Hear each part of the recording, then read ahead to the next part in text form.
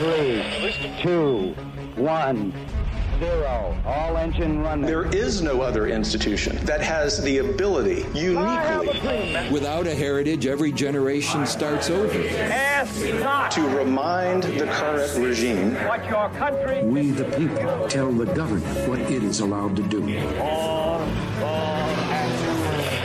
to get back in their box and stay there. Liftoff. We have a liftoff. From the Heritage Foundation, this is Heritage Explains.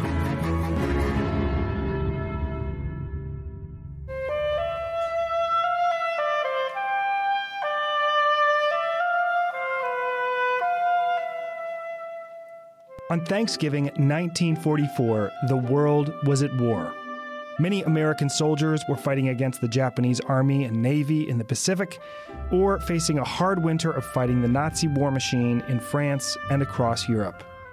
But at home, while Americans tightened their belts, worked in factories, and took on volunteer duties to support the war effort, the tradition of Thanksgiving carried on.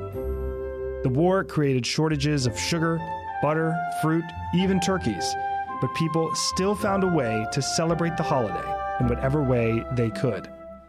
Karen Lee from the blog of newspapers.com located the following section of an op-ed that ran in the evening edition of the Wilkes-Barre Times-Leader of Wilkes-Barre, Pennsylvania, on Thanksgiving Day, 1944. It is true, to be sure, we do not have everything we desire. It is true many homes have been saddened and other households made anxious by the absence of loved ones. But if we look at this in its proper perspective, we shall agree that no matter how unfortunate our lot may appear to us as individuals, it could be ever so much worse. Above all, let us be grateful not only for the success of our cause, but for the courage and sacrifices of our brave sons, brothers, and husbands that made the victories possible. And then we must always be grateful for tomorrow, when life will resume its normal course, and time mercifully will heal the wounds of mankind.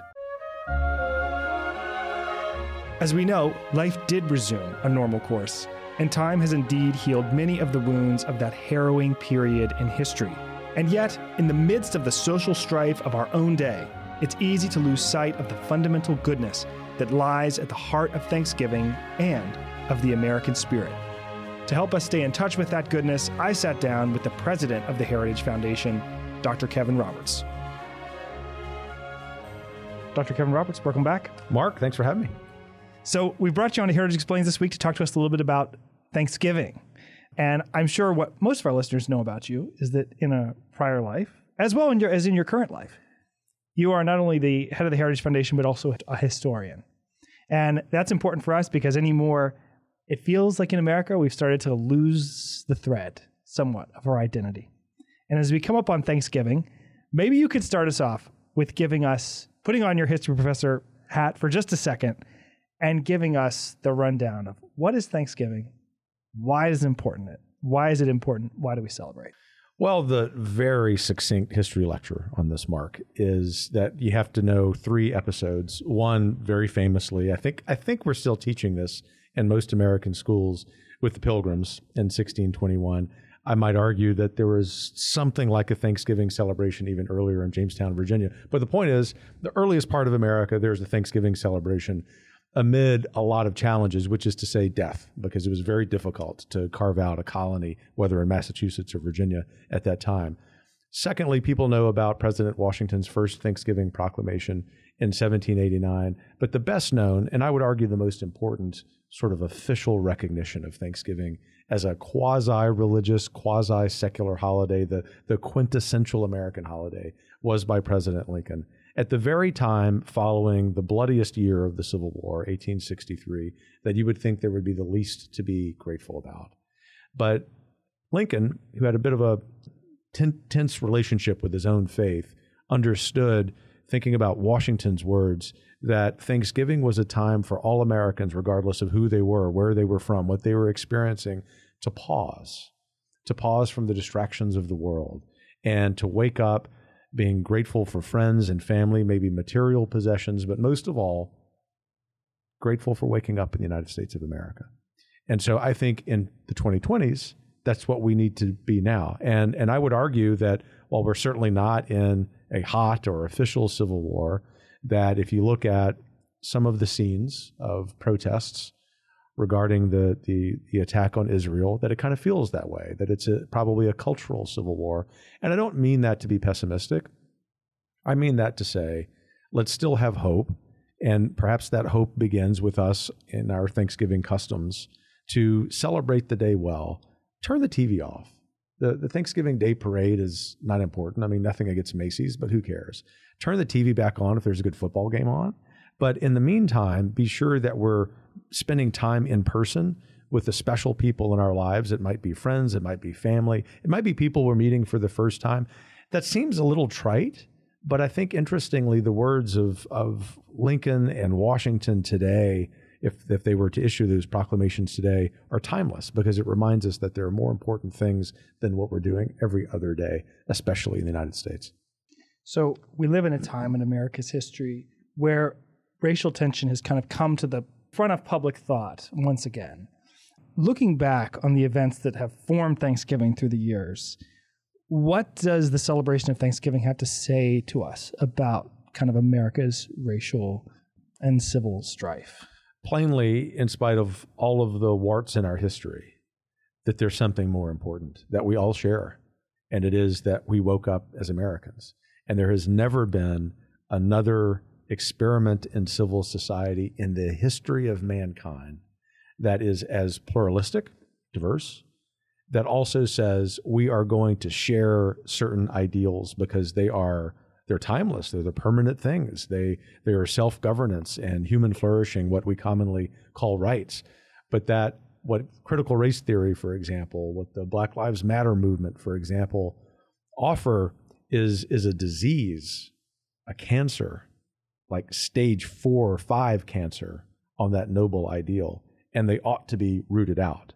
To say that is not to reject the reality from this early American historian of African American culture that there have been challenging chapters in this country's history.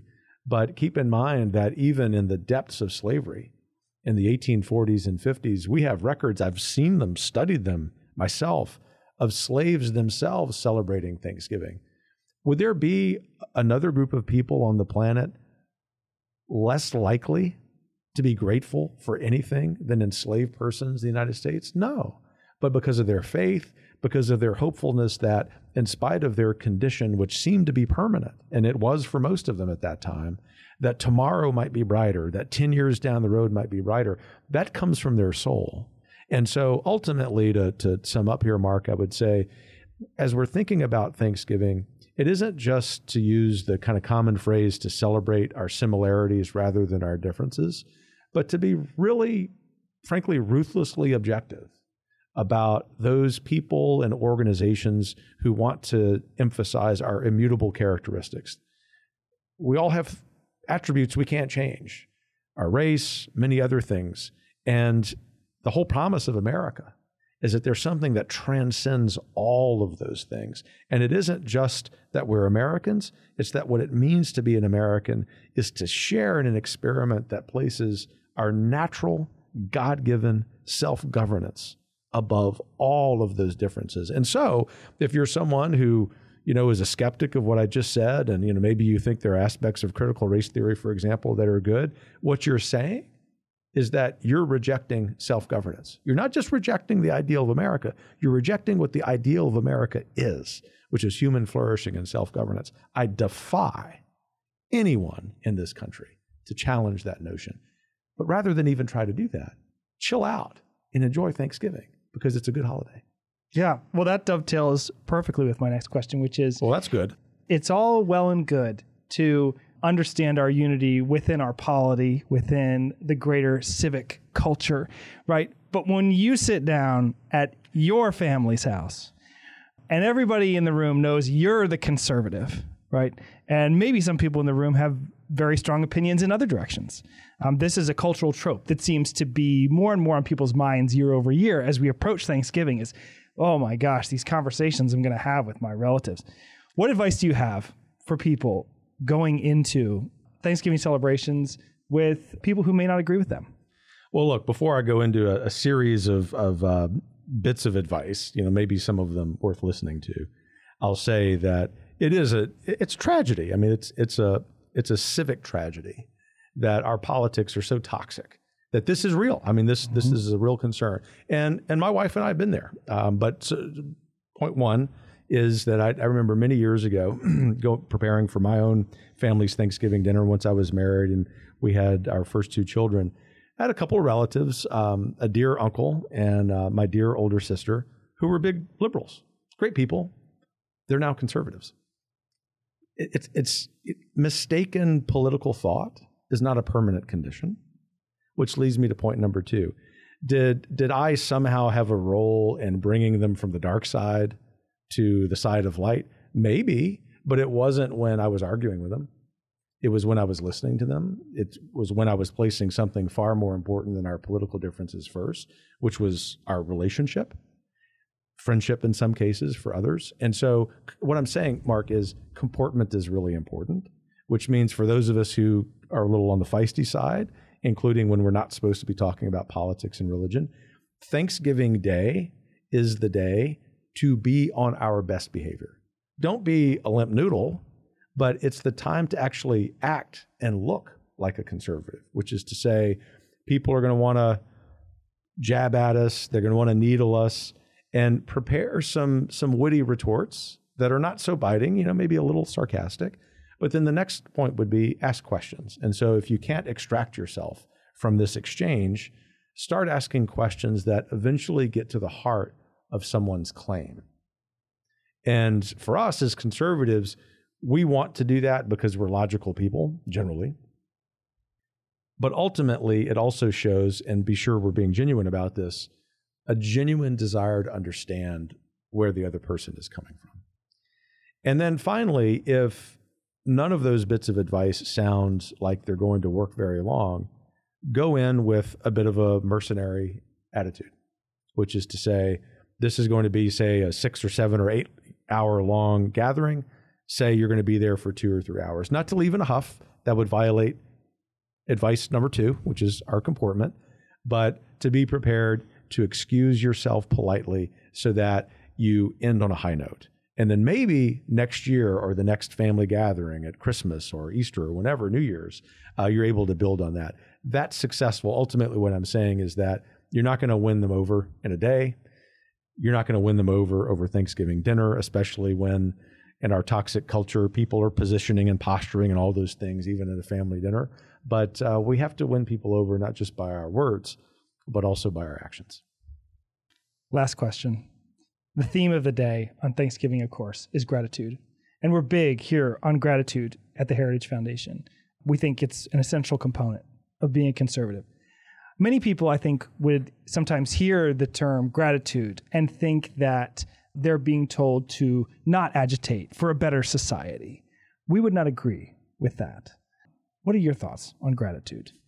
I agree vehemently with what you just said, which is to say, to be grateful doesn't mean that we don't want to aspire to some better condition or anything better. My thought about gratitude is two things primarily. The first is, you've often heard me say, I think gratitude is the first attribute of a conservative.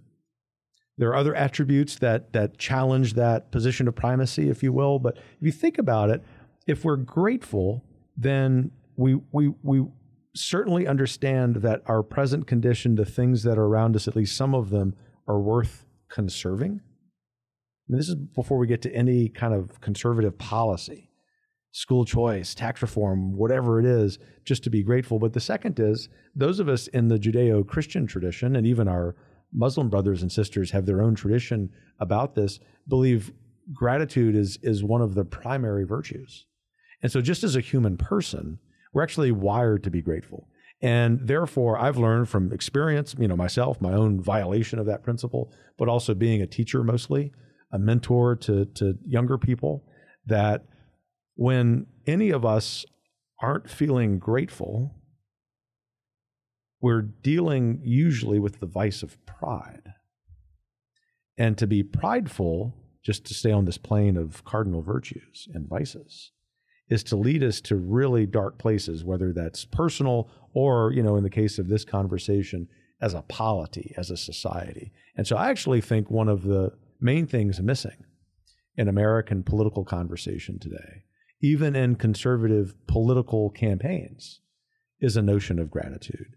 And if I may, just to conclude with this point, a lot of the conversations in the United States today, including perhaps especially among conservatives, is that the United States is in irreversible decline. I understand why people say that. I often say we're not in decline yet, we're like one step away. But what we mean when we say that at Heritage is A, we think that it's reversible, B, that we've got a plan to get us out of there, but C, we're grateful for everyone who came before us, who's held the line. And we're not going to ever say we're in decline irreversibly, because that's a way of rejecting all of the sacrifices that people have made. And so in this season of gratitude, not just the Thanksgiving season, but for Jews and Christians, the end of the calendar year is very important in our respective religions. It's a time of reflection. I know a time of great shopping, perhaps place less emphasis on that. One of the ways we can practice gratitude is to spend less time in front of screens and more time outside. When we are in awe, whether it's in the face of the Rocky Mountains or inside a city, a beautiful city park, which there's still plenty of, even in Washington, D.C., it's a way of having proper perspective. And that will lead us to understand the proper perspective for political conversations as well. Which Thanksgiving dish are you most looking forward to at the Roberts home? For me, I always have a dilemma, because I equally love deep fried turkey and Texas smoked turkey.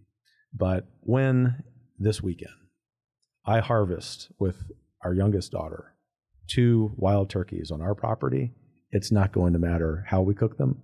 They're going to be delicious. Sounds great. Dr. Kevin Roberts, thank you so much. Thanks so much, Mark.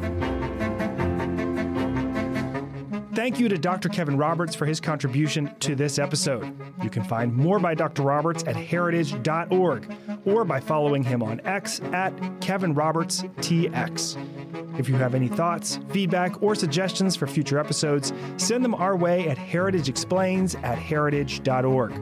From all of us here at the Heritage Foundation, thanks for listening. Have a great Thanksgiving, and we'll see you next week.